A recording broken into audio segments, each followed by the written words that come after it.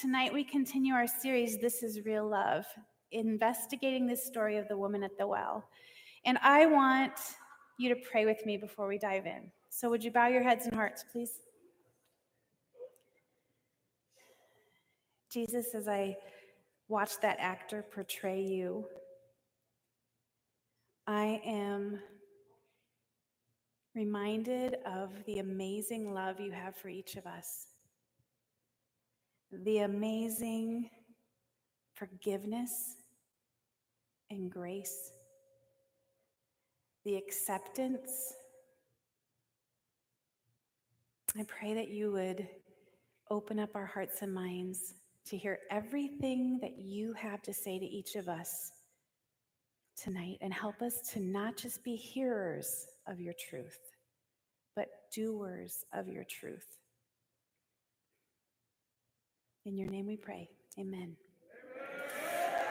I have a question for you that does not require you to raise your hand. This is one of those questions where you just kind of think of your answer.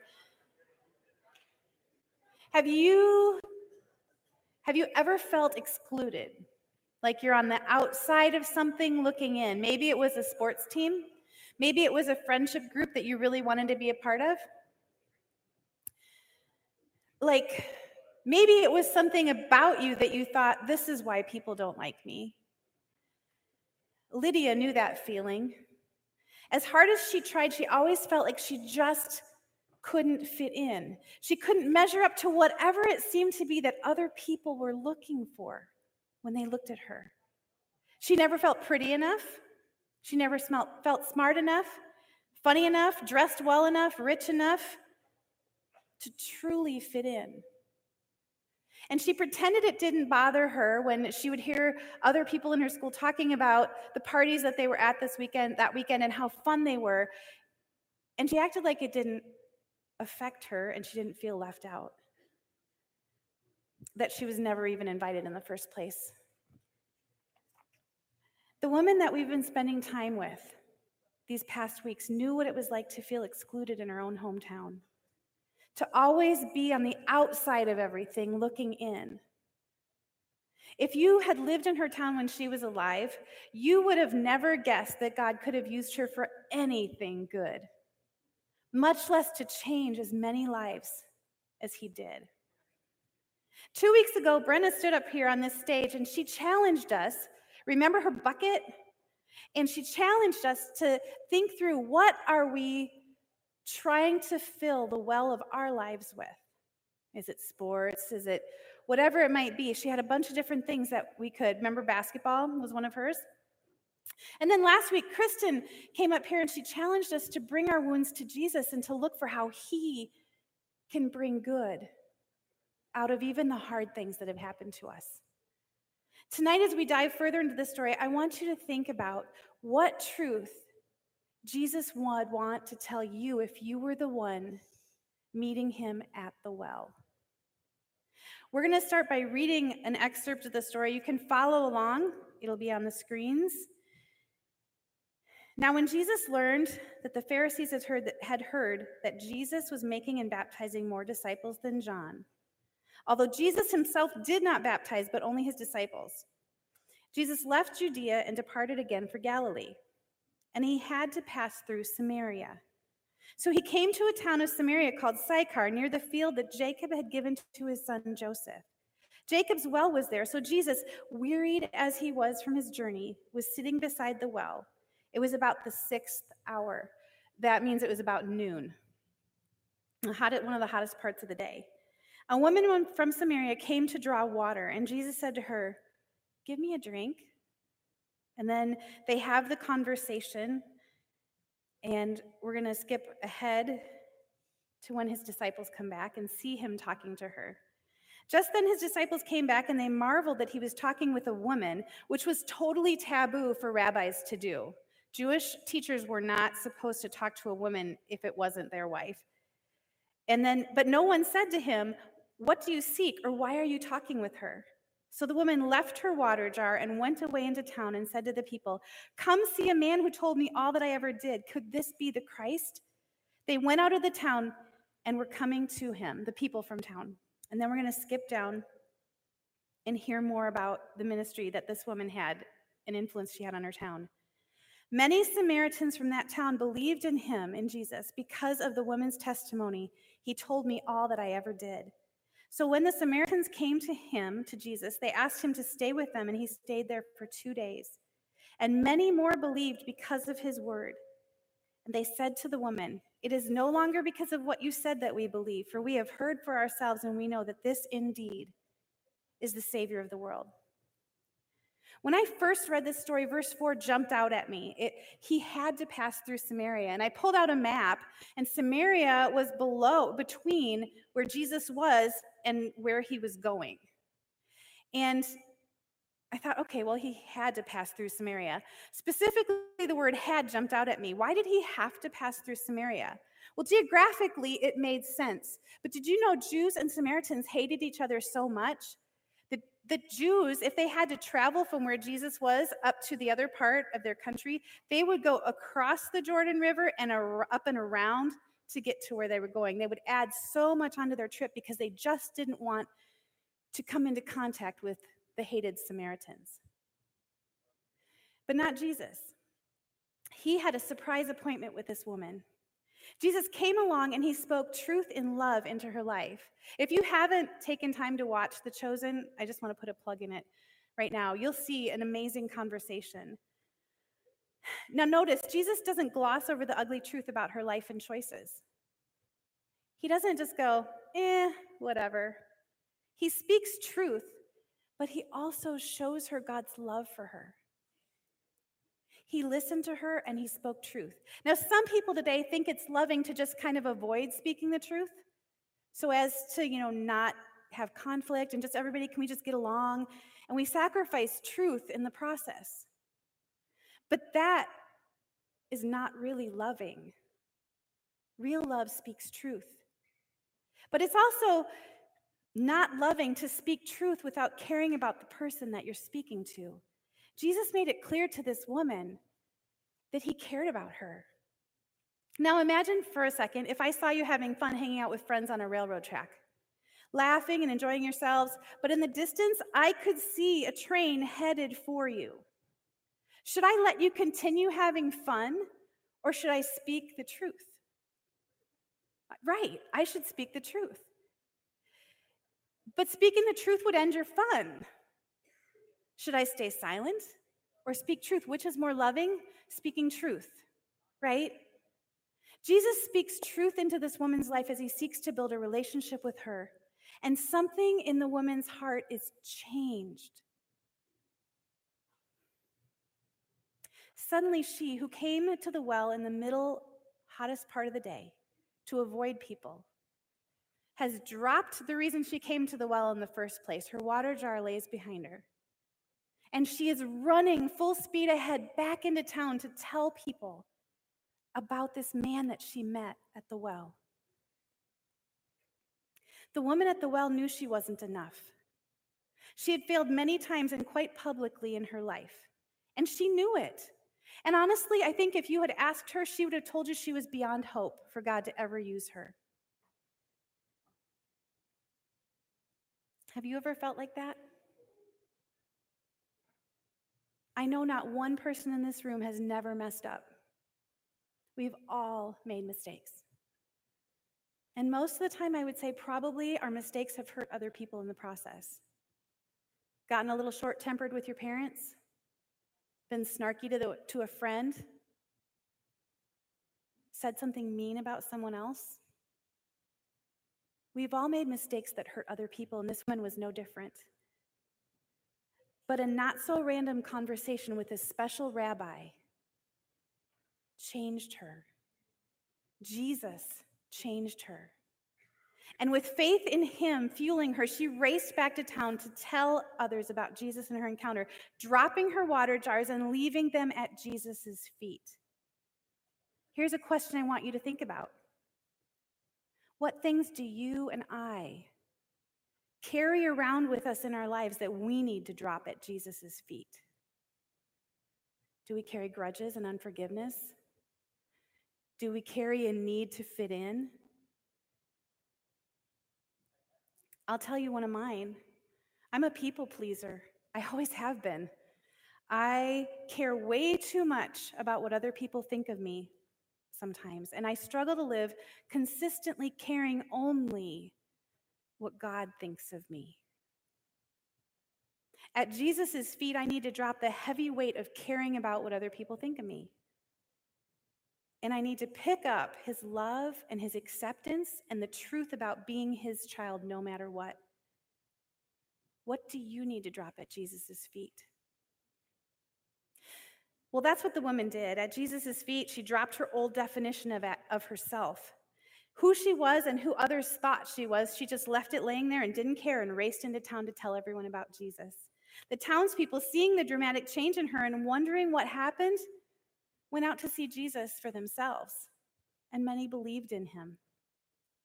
With Jesus, this unlikely candidate for world changer invited her entire town to meet Jesus, and many, many lives were changed. But what does this story have to do with us? I want us to look at a piece of scripture really quickly from Ephesians chapter 2, a piece of truth from God's word. Let's read it together. For by grace you have been saved through faith. And this is not your own doing, it is the gift of God, not a result of works, so that no one may boast. For we are his workmanship, created in Christ Jesus for good works, which God prepared beforehand, that we should walk in them. A couple things I want to point out before we go past this slide. It's by grace we've been saved through faith in Jesus. It's not something we can earn. And it says we are his, meaning God's workmanship. Now, there's a translation that actually calls us God's masterpiece. I like that. You and I are God's masterpieces. And that he created us in Christ Jesus to do good works. Did you know that even if your parents didn't plan on you and you were a surprise to them, you were not a surprise to God? Awesome. My girls were too, actually. But you were not a mistake.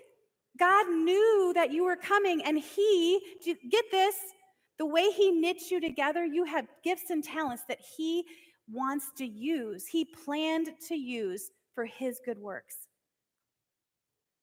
First thing I want to just point out, apart from a real faith in Jesus, will never be enough. We will never measure up. We can't muster up enough goodness. We can't manufacture enough perfection to earn our way to heaven. It's just not going to happen. We've all messed up, and it's only by grace through faith in Jesus. Second, with faith in Jesus, however, we are enough. We are forgiven, and we're enough to accomplish what God planned in advance for us to do. Did you catch that? God has had plans for you since before your parents even knew they were expecting you. I think that's pretty amazing and cool. And when we place our faith in Jesus, something kind of like this happens.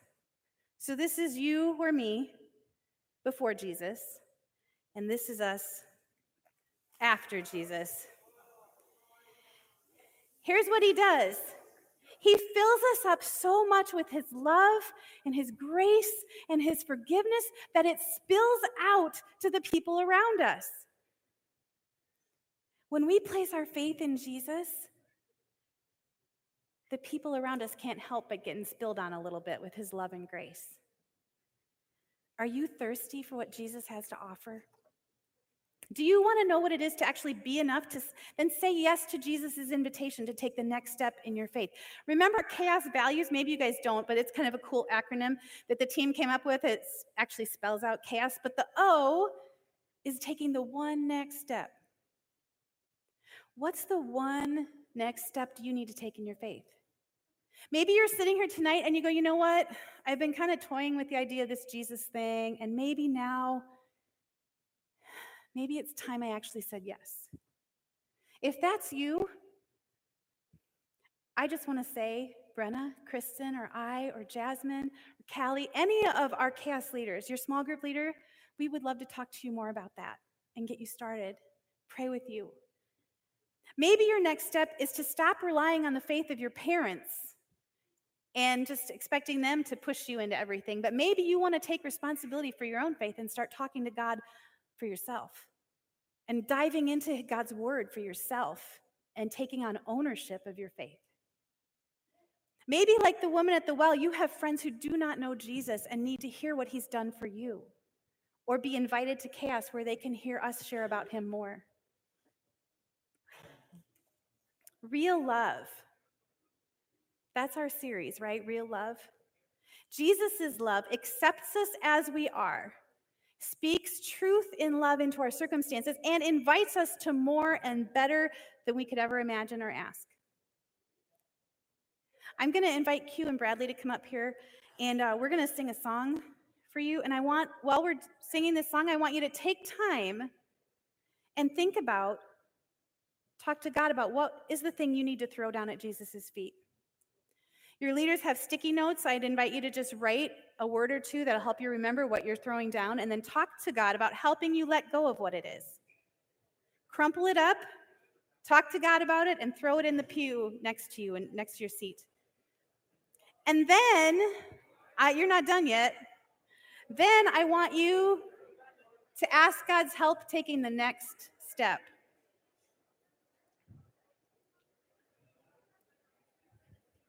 Oh, sorry.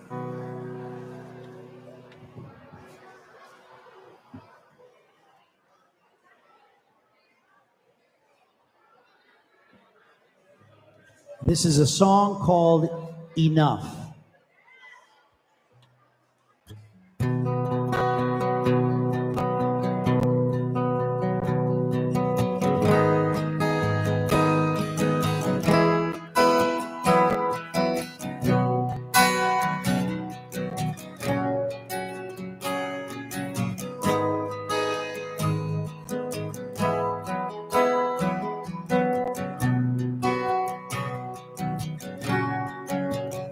I am not what I make, I am who you have made me to be. I am not what I've done, I am loved unconditionally. I am not loved by the measure of love that I dream. I am not who I know, I am known by the King of all kings. I think this is a chorus you can learn. Jesus, you are enough. Jesus, you are enough for me. With nothing, I still have everything. Jesus, you are enough for me. You are maker made visible, holding the world in your hands. You are patient and merciful, giver of grace without end. Satisfied simply by being who you've always been. You are infinite love and you prove it again and again.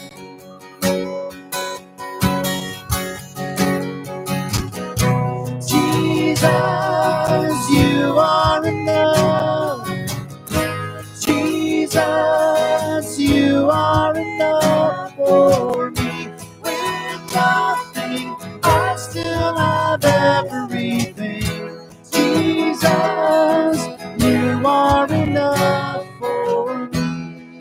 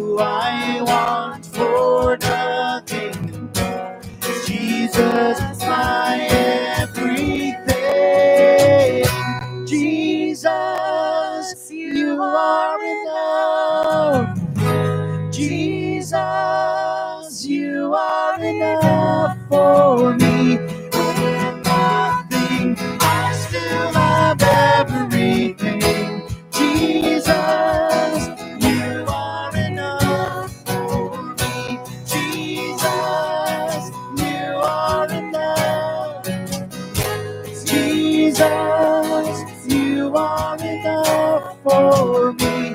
Without me, I still have everything. Jesus, you are enough for me.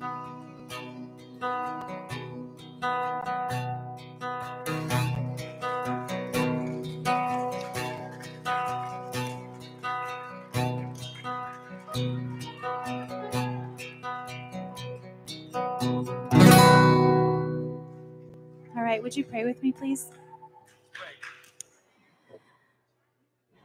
Jesus, thank you. Those are two little words that it's easy to take for granted. Until we know the depth of our sin and our need for you, we don't really begin to understand how desperately much we need you. Help us each to take that next step, whatever it is for each of us. Lord, if there are people in this room that for them tonight is the night they want to say yes to you, I pray that you'd give them the courage to talk to one of us and they would take that step. If the next step for some of us is inviting a friend or telling a friend about you, give us courage to do that. If our next step, Lord, is making our faith our own and not depending on our parents' faith, but getting to know you for ourselves, help us to have the courage to start to do that. God, at the end of each of our lives, may we hear you say, "Well done, good and faithful servant." Check out the surprise I've got for you now. Bless our time, Lord, as we worship you. Help it be a genuine response of gratitude and praise to you. In your name we pray.